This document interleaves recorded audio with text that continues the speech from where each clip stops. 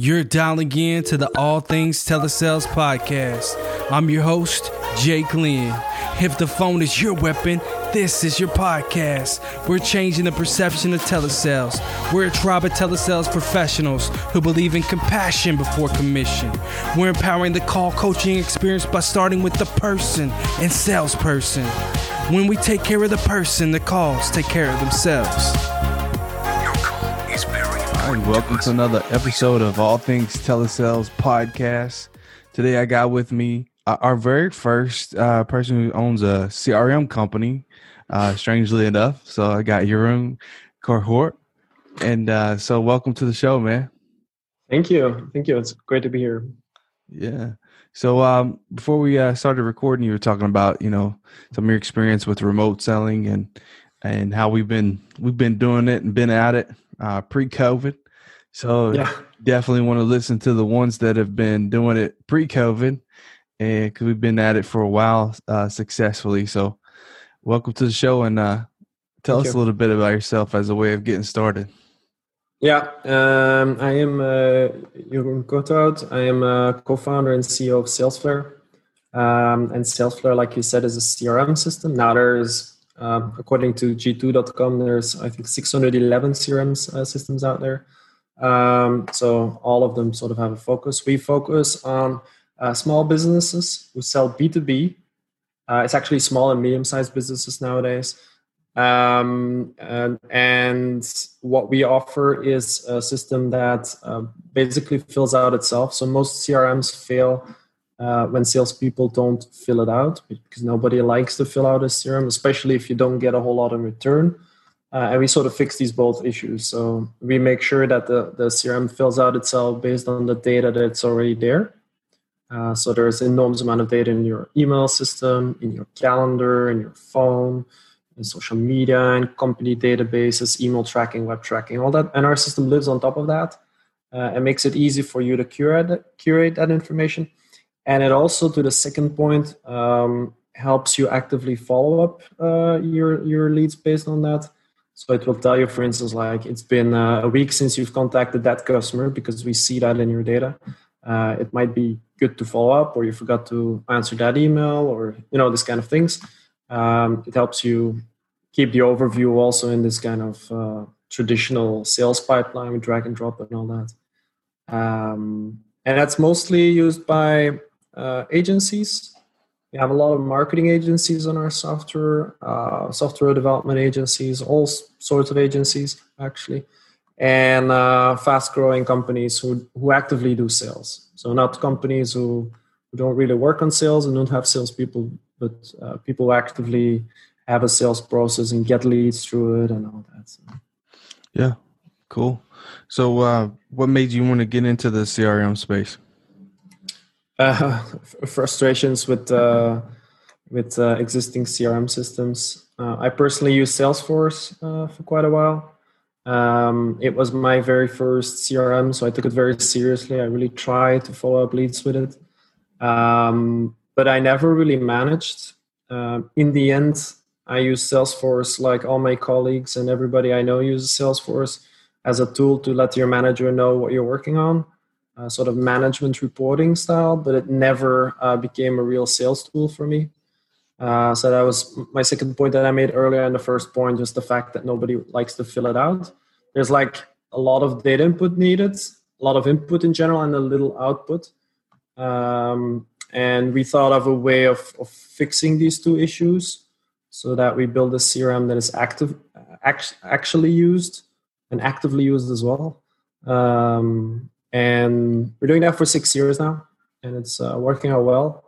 We have thousands of companies using our software, but still building, of course, because there's all these big players out there like Salesforce who have much more money to spend to get traffic and visibility. So it's a long road.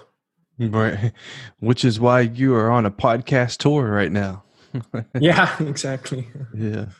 Yeah, cool. I saw you had jammed with a friend of mine, Michael Altschuler, on the Results podcast recently. Yeah, I was on Michael Altschuler's podcast as well. Yeah, it was very nice. Yeah. He's also been on ours, and I've been on his, and So Mm-hmm. we called pod swapping before. So Yeah. cool, dude. Yeah, man. So what are some of the things that you're most excited about nowadays? Nowadays, just how sales automation is sort of maturing is very interesting. People have been experiencing all kinds of new possibilities lately.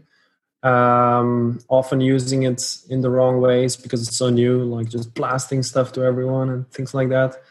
But you can slowly see it maturing. There's many more possibilities that are gonna become available in the next few years, I'm sure. That's just because the amount of data that's being tracked in sales is becoming more and more. When CRMs are starting to be filled out, there's also like proper data to base these kind of things on.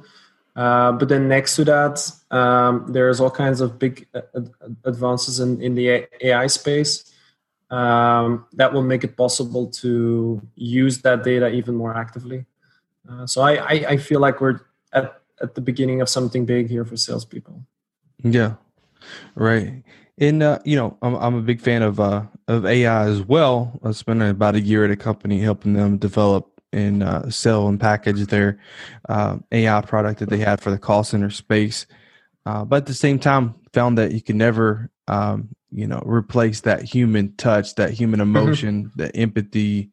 While there are some companies out there that are trying to incorporate those emotions in AI, I think there's a long road ahead there. And also, it's a huge buzzword that hardly ever lives up to the expectation that buzzword creates, Sure. you know? But I think that's going to change now. Well, first of all, AI used to be a lot of if this then that kind of stuff, like actually simple algorithms then called AI, like you said. And then about the empathy part, I do believe that in that as well. I think the last part where salespeople will be replaced is in the part where they actually use that empathy. But that's just if you look at what a salesperson does every day, that's maybe 20-30% of their time where they're actively using this, and a lot of the rest of the time is them doing routine stuff or managing data or all kinds of things that in the end computers can do much better. Right. Yeah. Yeah. The computer can do much better with the CRM hygiene for sure. Which is a lot of salespeople were dynamic, and marketing is always hollering at the salespeople, hey, update that CRM. We need to know what's going on with those leads. And yeah, Exactly. what advice might you give someone that's struggling with CRM hygiene? First, get the CRM that your salespeople actually use. That's definitely step number one, because otherwise you can just keep running behind them, or you can hire an assistant or whatever. But it's never gonna solve itself. Even if salespeople actively use the CRM, do a little spring clean now and then. I recommend our customers, for instance, to now and then filter their opportunities and see which close dates are too far in the past, or see which ones have been created a long time ago and the last interaction date on the account is been quite a while back. These things probably don't belong in the pipeline anymore, and just clogging your overview, they're clogging your forecasts. Everything doesn't make sense. It's best to just take it all out. Either you pick it up or you remove it. And just generally also looking at which emails that start bouncing. That will also enable you to clean up your contacts well. But then next to the hygiene part, I would say make sure that you develop decent views on your software, on your data, so you can find the data that you're looking for. Even if you have a lot of data, that you create saved filters or so that bring you to the exact data that you want to work on at that moment, because you don't need to start throwing everything away or so to keep things clean. It's like when you're using Gmail nowadays or any modern inbox, you keep everything, but everything is still like it doesn't obstruct your view, but you can still search it. You can still find it back if you want, like emails from years ago. It's still there, which is super handy. And I would recommend a similar thing with CRM as well. Yeah, for sure. And sales books. What are some of your favorite sales books? I'm currently, I don't know, I'm not reading a sales book. Well, I'm kind of reading a sales book right now. I'm reading Dale Carnegie again, How to Win Friends and Influence People. I recently read Zig Ziglar. Also, the first time when I started reading it, I sort of stopped because it felt a bit outdated. But then when I actually dove into it again and I looked a bit past him selling cookware kind of thing, there's a lot of good value in there, a lot of things that are still valuable for salespeople. I also read Fanatical Prospecting by Jeb Blount of Sales Gravy, which also made me think again about things like telesales. He's a big fan of cold calling. Actually, if you want to follow the things I read, I have a Goodreads account. If you just search for my name, then there is a whole list of things I read, and I always leave a review on every book to help other people find the right books. Yeah, cool. Yeah, awesome. And so with that in mind, what are some of the things that have helped grow your business, 6.5 years into this? I'm sure you haven't reached the pinnacle yet, but as you strive to, get there, what are some of the things that you've implemented along the way to help you overcome some of the challenges that you face growing your business? Yeah, more on the sales level, or just because there's a lot of things, obviously. So. Yeah, just anything from talking about the growth of the company, some of the things that you've had to do to grow, or as you continue to try to grow, just anything. Yeah. Try to summarize a bit. I would say one of the things we do very consciously is staying very close to our customers.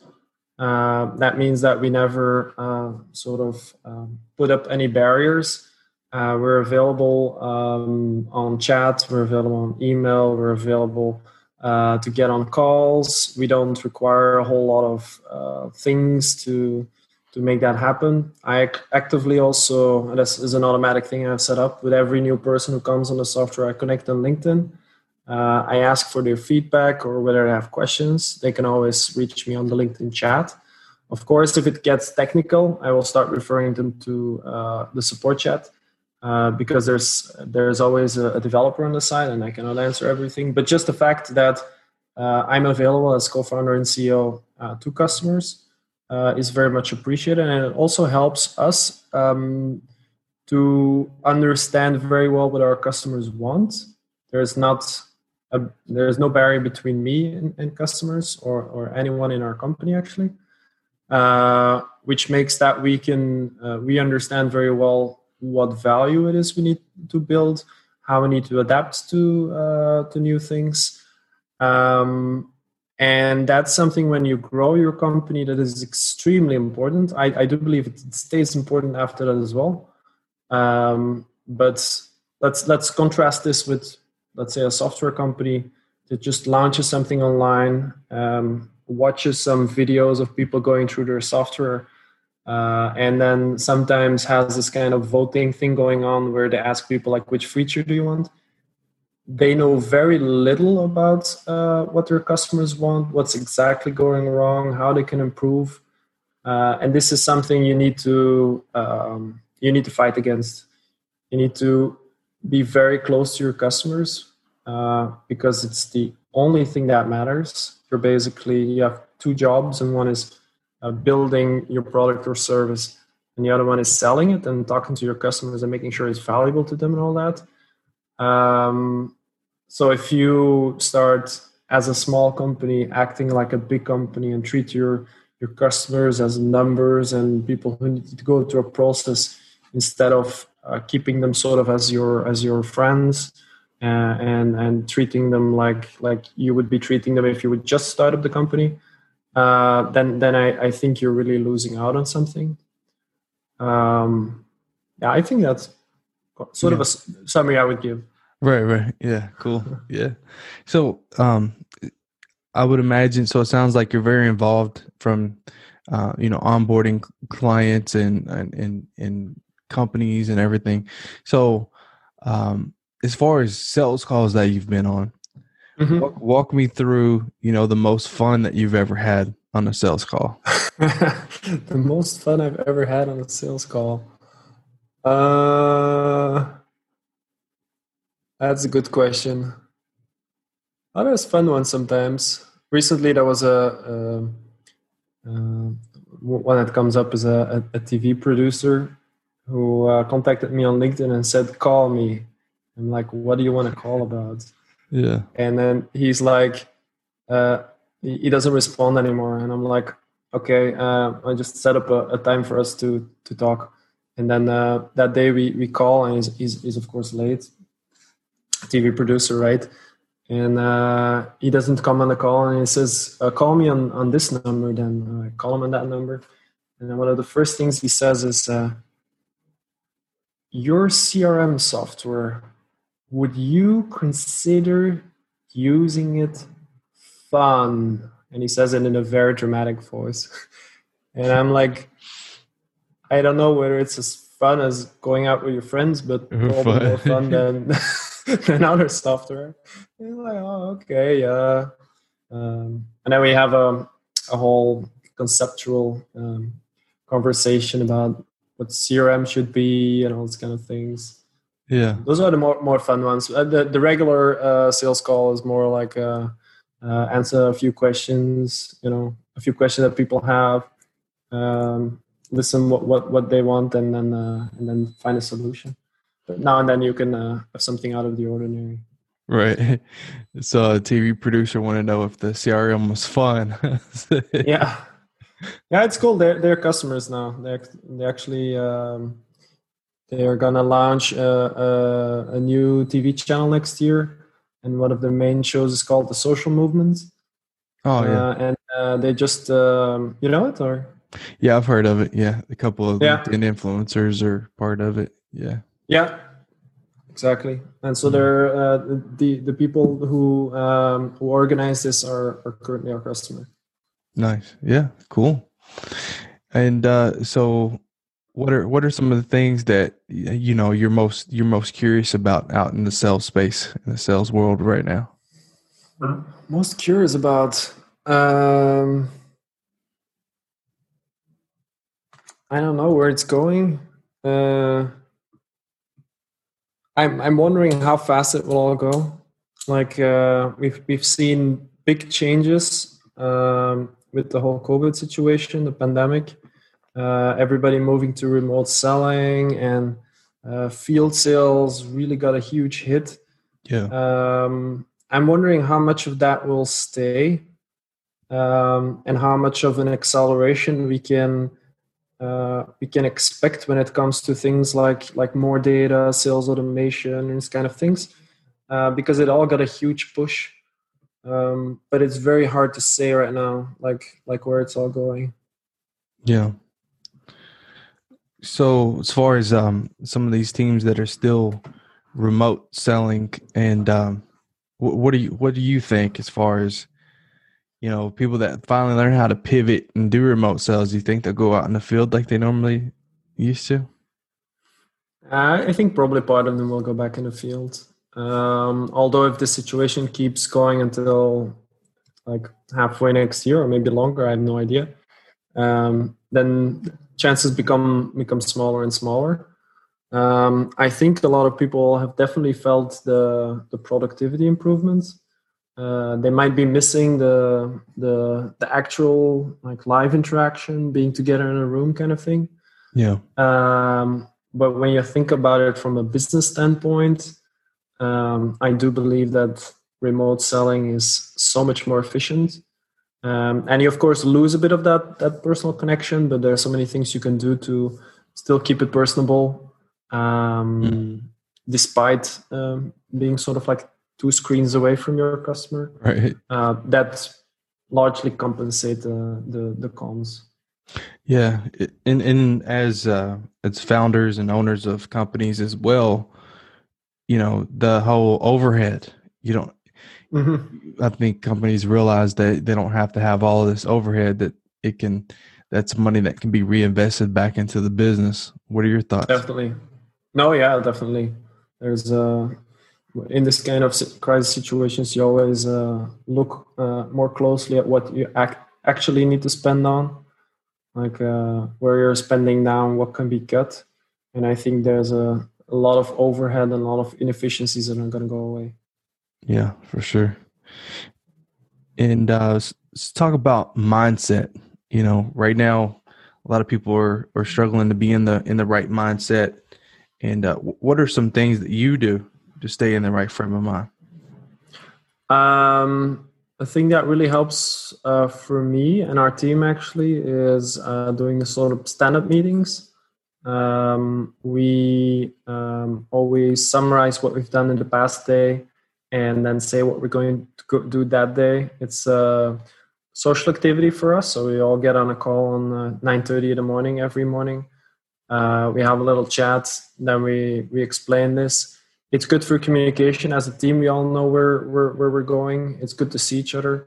But it's also really great to plan your day. Before we did stand-up meetings, I was not so much of a day planner. But now I'm sort of forced into it, and it really helps me be more effective. I list all the things I need to do that day, and then I just go at it, which really helps because then at the end of the day, you can also see that you've achieved these things, or you're at least almost achieved these things, which is really fulfilling. Whereas if you have to wait for long-term effect of things, that's much harder. So if you sort of live on a daily basis and work on a daily basis and look at your input rather than your output, I believe that really helps with your mindset and your motivation. Yeah. So kind of celebrating the small wins as you're knocking things out. Yeah. Yeah. Exactly. Yeah. Yeah, for sure. So how do you go about prioritizing some of the things that you need to do? Because, it can seem overwhelming, all the different things that you could put together a to-do list, all the things you like to get done and all the things you need to get done. Like, how do you prioritize? We have prioritization on many levels. But when it comes to my work, I prioritize based on the things we set forward in the beginning of the year that were important, which we then plan in bi-weekly meetings. We plan what we're going to do and we prioritize things there, and we see like what doesn't make sense to spend time on the next 2 weeks. It's together with the rest of the growth team. Mm-hmm. And there are some things that then come in between that need to get higher priority. That happens, but in general, it's sort of set up front. It's still largely based on gut feeling. I would say there's no model behind it or so. Well, we, for instance, have that when we're developing features for the product. Then we really have a prioritization model which looks at all the different aspects. Right. Yeah, for sure. Well, awesome. Jeroen, I appreciate you coming on the podcast today. And where can people find you? People can find out more about SalesFlare on salesflare.com. You can find all about the software on the site there. You can also try it out if you like the button at the top right. And if you want to connect with me, you can do that on LinkedIn. But best leave a message with the connection request. Otherwise, I don't know where you're coming from. I don't know that you're coming from the All Things Telesales podcast. But if you leave a message, I'll certainly connect with you. Awesome. All right. Well, I appreciate you coming on the show today. Thank you. It's fun. Visit allthingstelesales.com for additional resources that can help you drive more revenue. Did you like today's episode? If so, subscribe so next week's episode will be available for you. And if you really like today's episode, leave a 5-star review. It's a good way to get the word out there. And if not, check out another episode. Maybe then you'll be able to rate the show 5 stars. Anyone you'd like to hear from on the show, send an email to podcast@allthingstelesales.com. I'd love to hear from you. Don't threaten me with a good time. This episode was awesome. Talk.